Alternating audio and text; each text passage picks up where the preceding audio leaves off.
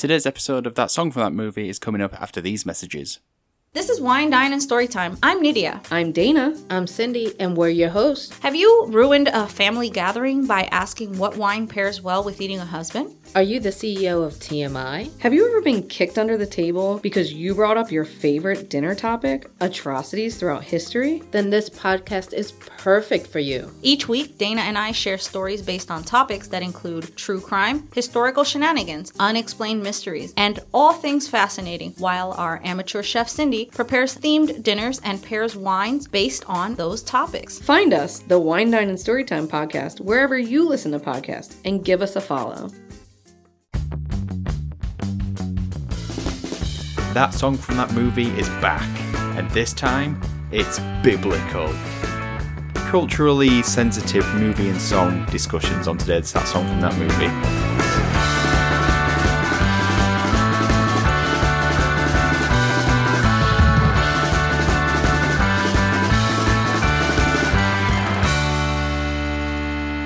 LIS. TEN? Nailed it. Thank you for joining That Song from That Movie, the journey through the very best and worst of movie songs. I am your Playing with the Boys host, Dietrich, and today we're joined by the Pharaoh who has the power to take away your food, your home, and your freedom, Alex. I knew you were going to do a Playing with the Boys reference. I just knew it. As soon as I heard that song earlier when I rewatched the film, I was like, Dee's going to make that reference. Yeah, I had to decide whether or not to put it in there or to have it as one of my main notes about the song later on. So I've opted for that instead. Yeah, fair enough. Get out of the way early. Yeah, exactly. And he's practically bringing down the dynasty, Ben. It's exactly what my parents say. Every Sunday lunch. Is the weak link in the chain. Yeah, very weak, yeah. So what have I been watching this week? So, on the advice of Dee last week, I actually watched an episode of Snack Masters. I knew you were going to watch it. I just knew it. What did you think? Well, my main problem with it is I don't consider shredders a snack. I don't consider it breakfast. That was cereals. covered in the show. Well, they did mention it, but I feel like it's still they're trying to get around it. The fact that they knew it wasn't a snack was silly. But other than that, I thought it was great. It is a great show. Go back and watch it all on All 4, Britain's largest streaming service. Yeah, don't sponsor us because it's shit. The other issue I had with it wasn't so much an issue with the show, but it was just with myself. Is that I really wanted to find out how the actual shreddies were made, and they kept like delaying it and like feeding it through, and then it wasn't until the very end they just found out. Do you remember when we first added this feature and thought, it'd be good for us to have a way of talking about the films we've watched this week? We're talking about shreddies. Do you know how shreddies are made, Ben? No. Of course he does. He watched Snack Masters. So I was watching films. Go on then. Go on then. This better be good. Oh, well, great. Set me up. I mean, it's better than yours because they were actual films. I watched Shrek 2. I've still never seen Shrek 3 or 4, ever. You don't want to? Yeah. Whoa, you really don't want to. Oh, Shrek 4's pretty good. Do the raw. Well, there you go. I love you, Daddy. I mean, I would pick Shrek 4 over Shrek 2, but as Ben confirmed the other week, Shrek 1 is a classic. So. Well, I think Ben denied it, did he not? I did, yes, because it's not.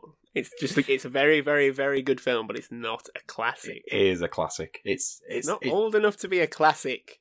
So what you're saying is it will be a classic? It will be a classic, yes, when I say it will be a classic. When the BFI ring me up and say, Ben, is it that year? And I say, no. Not yet, BFI. Hold on. I don't know why it's the BFI, but maybe it's DreamWorks. Well, interesting you mentioned DreamWorks. They'll be coming up in this episode later. You'd hope. D, anything worthy of mentioning? I was planning on talking about Snack Masters. So today's episode is pretty much all the songs from 1998's Disney classic Mulan. 1998's DreamWorks classic The Prince of Egypt. So to find out what was happening in the world when the movie came out, over to you, Alex. Yeah, so it's actually going to be a relatively short news this week because we've got so many other things to get into and discuss that I've kept it relatively brief. So there was one main news story going on in December 1998, which is when the film came out. And that was the impeachment proceedings, which began against President Bill Clinton for high crimes and misdemeanors, which in itself sounds like a good film title. I think there is a film called Crimes Misdemeanors, isn't The there? impeachment stemmed from a sexual harassment lawsuit filed by Paul Jones and his testimony denying that he had engaged with sexual relationship I with was that so woman, Miss hoping. Lewinsky. I was so hoping you were going to do the impression. So that was the main news. In music news, Believe by Cher, Not When You Will Believe, started the month at number 1, but was beaten at Christmas by Spice Girls with Goodbye, which was then taken over by Chef with Chocolate Solid Balls a week later. Was it that got to number 1? Yeah. My word.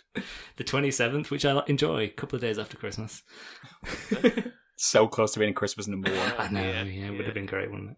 Would have gone well with Teletubbies and Bob the Builder. Yeah, it would, wouldn't it? But of course, yes, the other thing that happened in December 1998 was the release of what some people have called the greatest animated film of all time.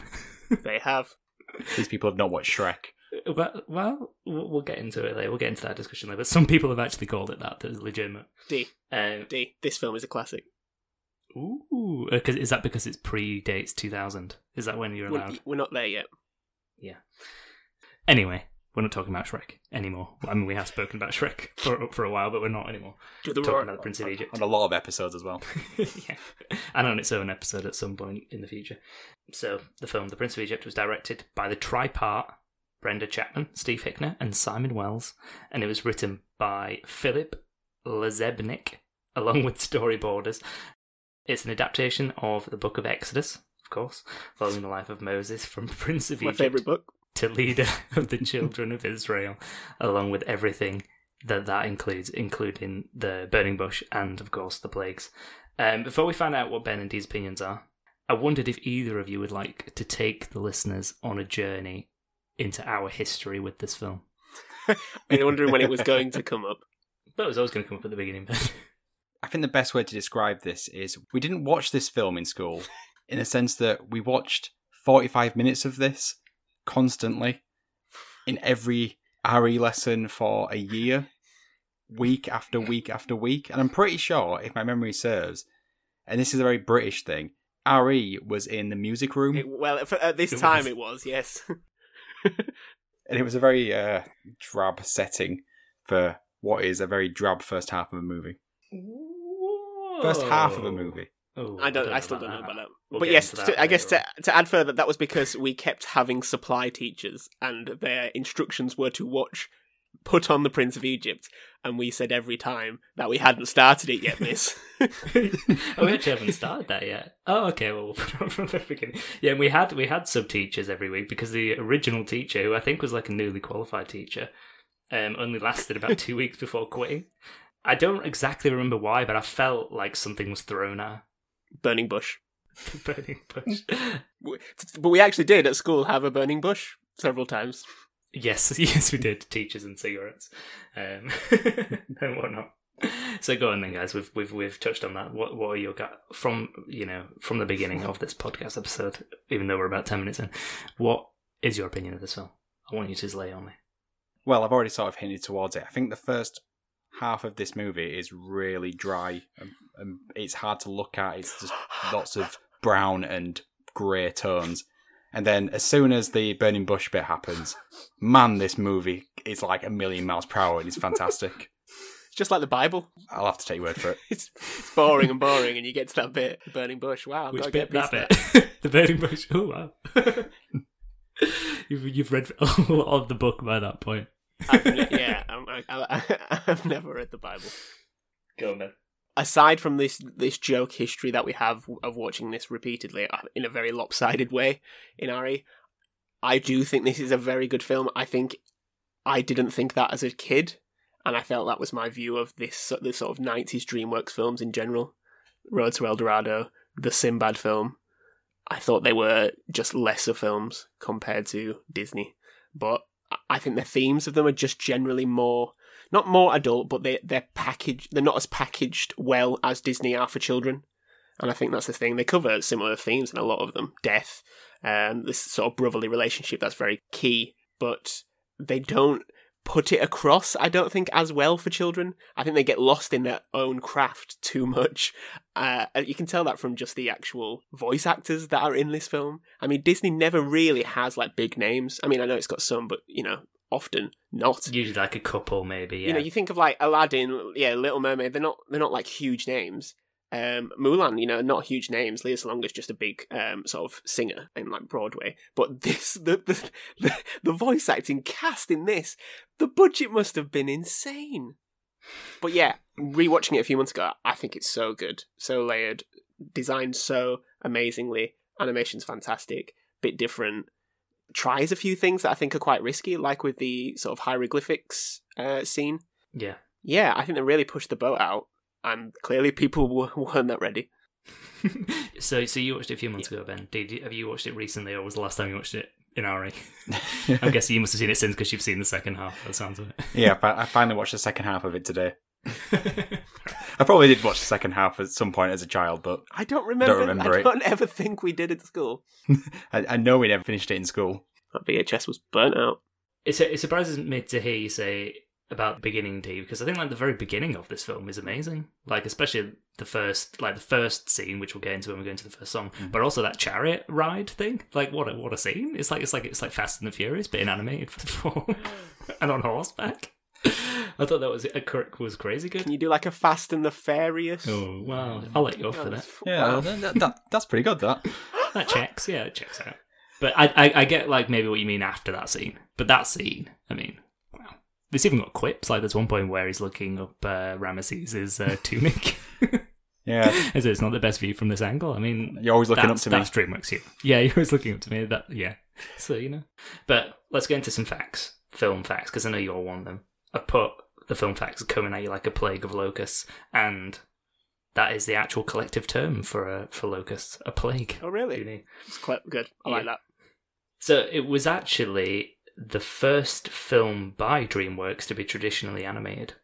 I think DreamWorks formed in about 1994. It was formed by like Steven Spielberg and like a few people from Disney, such as Jeffrey Katzenberg. And this obviously was 4 years later. They had a few animated films that were less traditional, sort of like Small Soldiers being an example, and Ants, of course. A year, which actually was I think a couple of months before this film. And so Prince of Egypt was actually the 9th film released by the studio. So very, very early on in their history. Jeffrey Katzenberg actually had the idea for adapting the 1956 film 10 Commandments for animation while he was at Disney. But is it Jeremy Eisner? I want to say Jeremy Eisner. Michael Eisner. Michael Eisner. Oh, who's Jeremy Eisner? Jeremy Irons. Jeremy Irons. Serial. Michael Eisner rejected it flat out. For some unknown reason. I couldn't find any. Not enough crickets. Not enough crickets could be the only conclusion we can come to. But yeah, so when actually he co-founded DreamWorks, Jeffrey Katzenberg, he actually hired a team who had previously worked for Disney, a crew totaling of 350 people. So he essentially just sniped people from Disney to work on this film.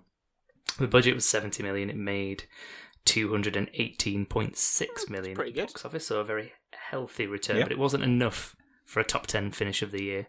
But 3 other TSF-TM alumni films were on the list of top 10 in 1998. Do you guys know what they were? I'm guessing Mulan. Mulan was one of them. Mulan was number 7. Armageddon. Armageddon was number 1 of the year. Titanic was 97. 98. Absolutely god-awful film. There's a hint in there. God-awful. God-awful. Bruce Almighty. I don't know.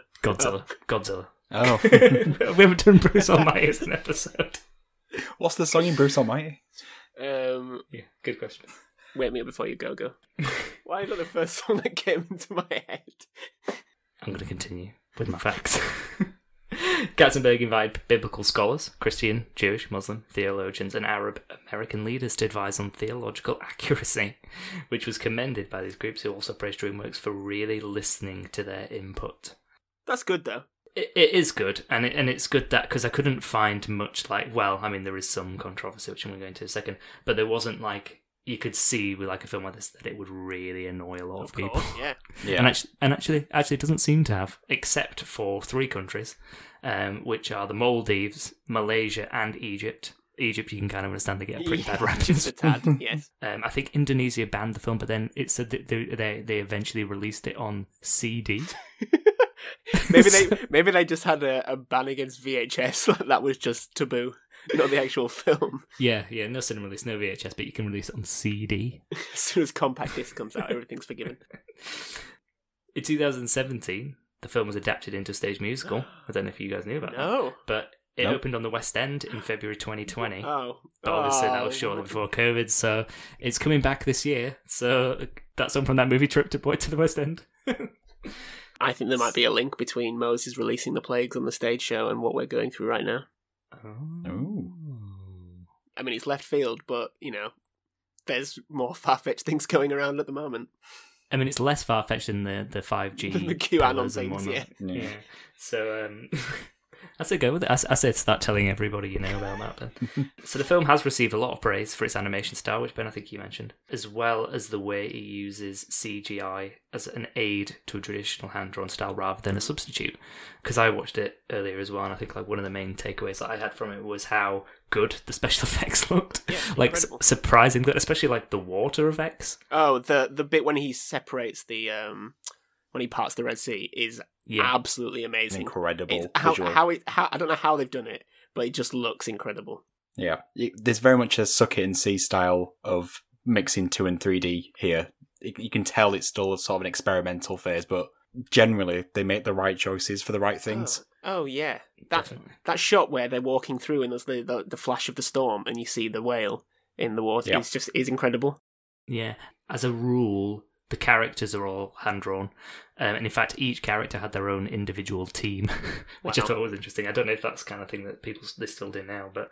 And then the backgrounds, and then, obviously the special effects like the water, and even the dust in the desert was all CG animated. I think they said about 110 of the scenes out of 126 featured CGI in some aspect. I think it is fairly common to have an animation team behind a specific character to give them their own feel. Because I know Jessie in Toy Story 2 had her own, mostly female animators behind her. So I think it's just to give a bit of uniqueness to the development. Yeah. Yeah, and that makes sense. And also stops other people tinkering, I suppose, doesn't it? Oh, well, I've drawn it slightly differently. Or... Yeah. So it keeps continuity, I suppose. I think it's a more recent thing. I mean, Disney used to just reuse, it's a bear in this film. Yeah, it can be a tiger in the next film. Who cares? Just take the same carbon copy of it and just paint over it. So I imagine it's a 90s thing onwards. Yeah. I think as well you touched on that hieroglyphic chase sequence, which I think is it really stands out as well. When I was remembering the film before I watched it, I thought that was the opening scene. But obviously it does reproduce the opening scene, but just in a hieroglyphic form. I can't get that word out. But yeah, I thought that was a real standout moment as well. But I think there was so many in this film. Oh yeah, that's when the throughout. meteors are falling on the Sphinx. When it lights up behind the eyes, that's incredible.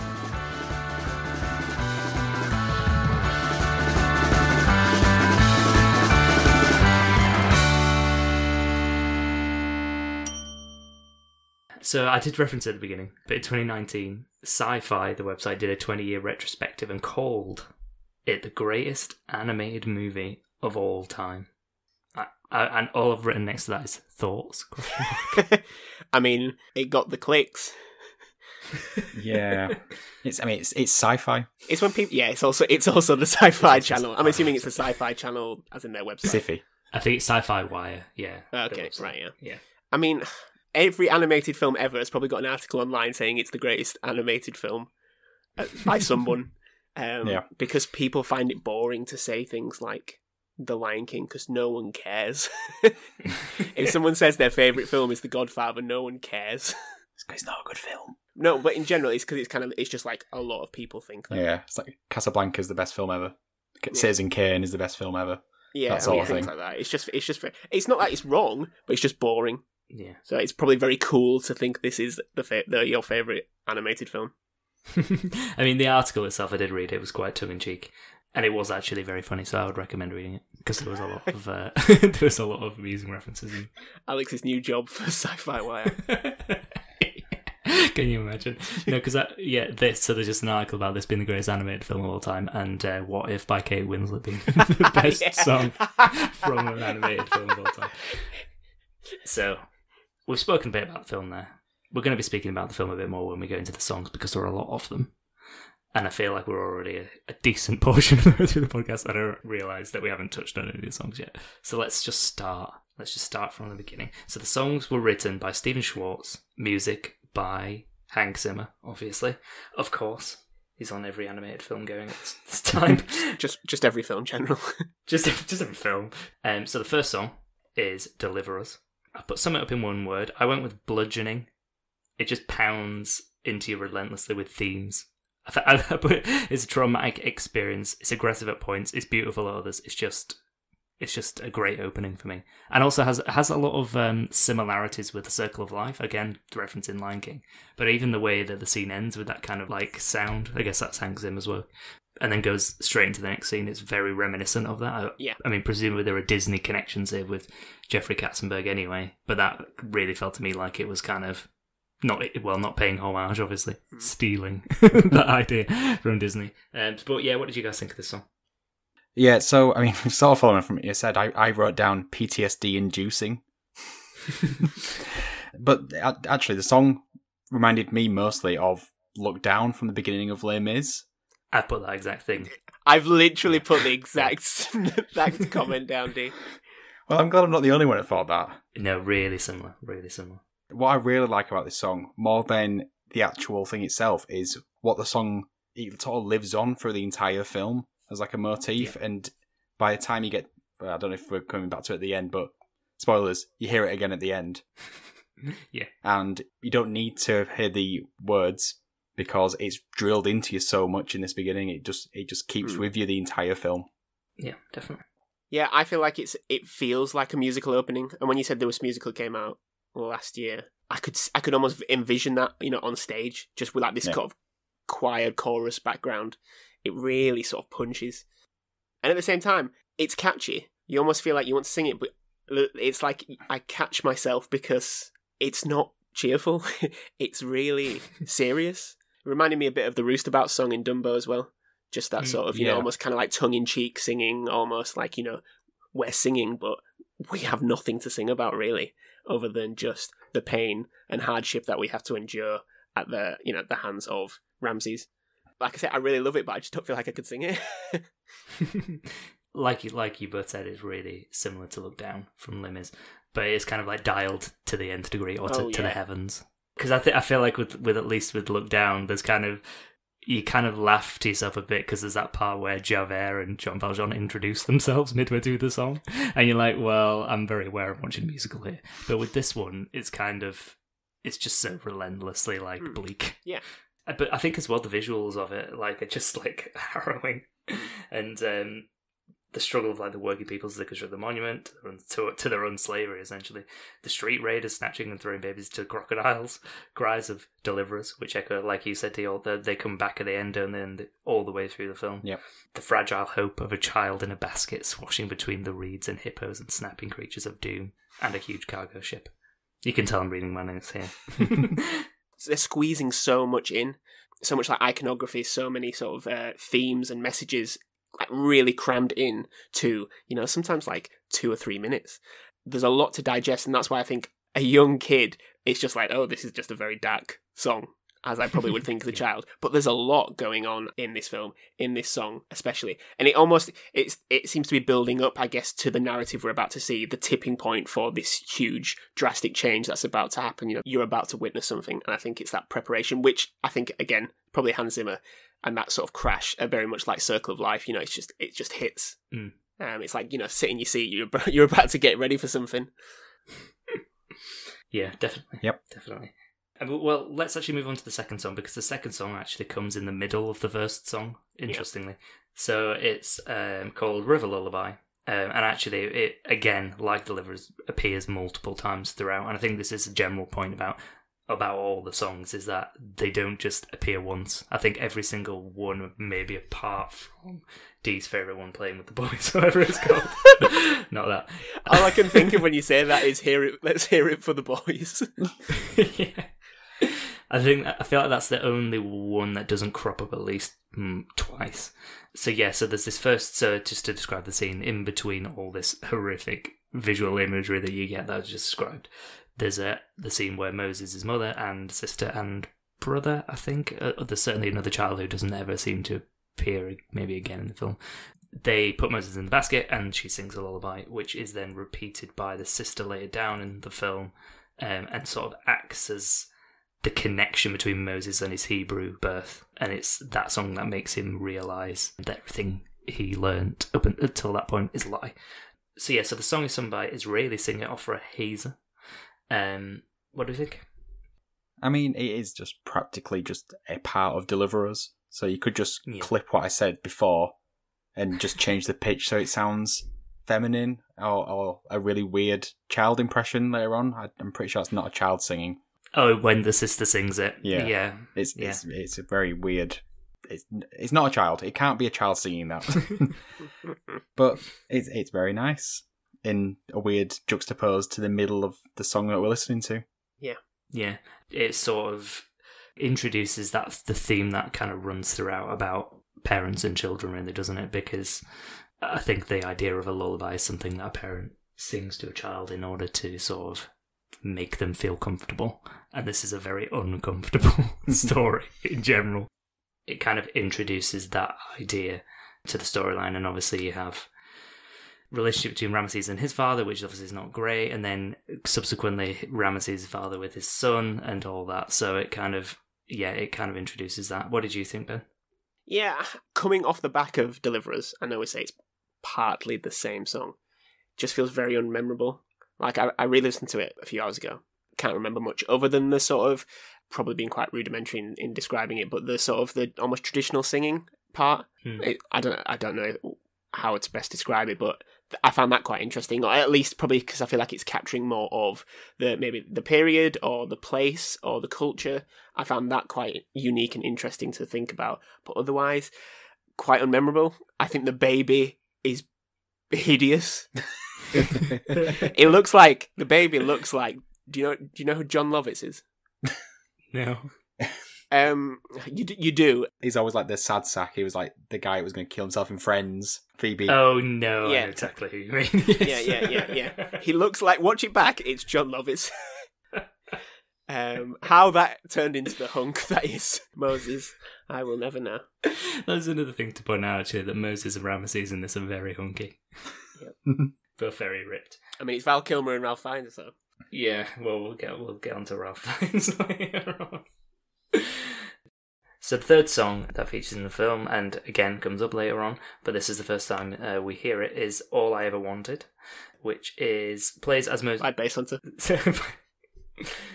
It plays, but as Moses returns home after the confrontation, the aforementioned confrontation with his sister, where she sings the lullaby to him, and then there's a reprise by the Queen just afterwards. Stephen Schwartz, the writer of songs, has said that the song came from a visit the team took to an Egyptian temple. The temple wasn't open to the public at the time, and he recalls the way the moonlight hit the white columns and seeing hieroglyphs, which triggered the tune somehow. I mean, there's a lot of steps in between him seeing some white columns and some hieroglyphs and then the actual song, but that's all I could find.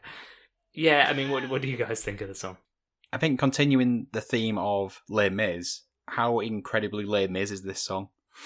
Like the first playing of this is just "Who Am I?" from Who Am I? And it's in the same placement in terms of where it's in the story. It's the same question of like, who really am I as a person? What path should I take at this point?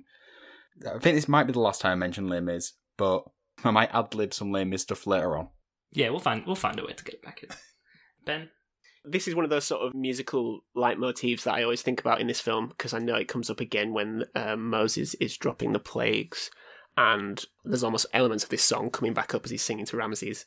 Yeah, I really like this song. I think if you just listen to it as a soundtrack, I don't think it works. But the sort of the internal conflict of what is it I want? Do I want this adopted family? You know, his relationship with his brother, which is clearly key to him. He's got incredible wealth, power. Or is it actually his true connection to the Jews? Is it his birthright? Is it, that internal conflict of what he's put these people under, all this stress and pain? And you can hear it in his voice, that changing how it goes, but still stays in rhythm, I think is really cleverly done. And then obviously it goes into the weird hieroglyphic scene. probably, as just for intrigue and breaking it down, my favourite song in this. And, that's saying something coming up. I just really, really like it. Yeah, I mean, I think you guys have kind of touched on the points that I had. I mean, it's this classic want song trope that you see. Yeah. And obviously they even handily draw attention to it, didn't they? All I Ever Wanted is literally in the title of the song. Yeah, I mean, so it's no wonder that you, D, are seeing similarities between that and Les Mis, because it's something that they use in all musicals, and that... Yeah. I mean, obviously it's not like something like Les Mis in the sense that it's not all sung throughout, but certainly when the songs hit, they're at them points when those main songs hit within a musical, and I think that this one is a perfect example of that. I think this one, maybe more than the first two, is the first song that really plays a narrative role. I think the other two, well, I mean, it's not the other two don't, but they kind of set. Yes. The first, Deliver is essentially there to set the scene of the film, and it does a very good job doing that. But this one is designed to progress the narrative, or progress the character of Moses, and display his sort of internal struggle. And I think this is why in all musicals this song is there, because it is that point in the film where they cross the threshold, or they find out something new about themselves they didn't know before, and that's what drives the story on from this point. So it's pivotal to the film, and I think it's very well done. I think maybe it's a little on the nose. I think with this, though, and because I completely agree with you there, but I think what's great about this song and this film, because the repetition of it, I don't think Moses ever truly kind of accepts one or the other. That conflict is continuous. And that's why I love, like, later on, he still is almost hating himself for what he's doing, and it's just that, it's not the why can't I have both, but I know I can't, and I have to live with that, and that hurts. Yeah. Again, this is an animated film. Well, it draws back completely on what you said at the very beginning, is in that this film doesn't bend to children in the same way that a Disney film often would, or it doesn't mask things in the same way. That internal conflict of his character is there throughout the film, and it's never truly reconciled, like you say. No. And I never got that as a kid. Like, I did not fully grasp that. Yes, I know he hates his brother, and that kind of he leaves and he finds his true purpose, but not the depth and the detail that goes into. And again, they've made a biblical epic, but without the sort of really sort of deep characters still in this huge sandal story. And I think that's really, really hard to do. So that brings an end to part 1 of our mammoth task of going through all the songs of the Prince of Egypt. We'll be back next week, same time, next Thursday. If you listen to this in the future, the episode's already out. Just go and hit play right now. So until then, bye!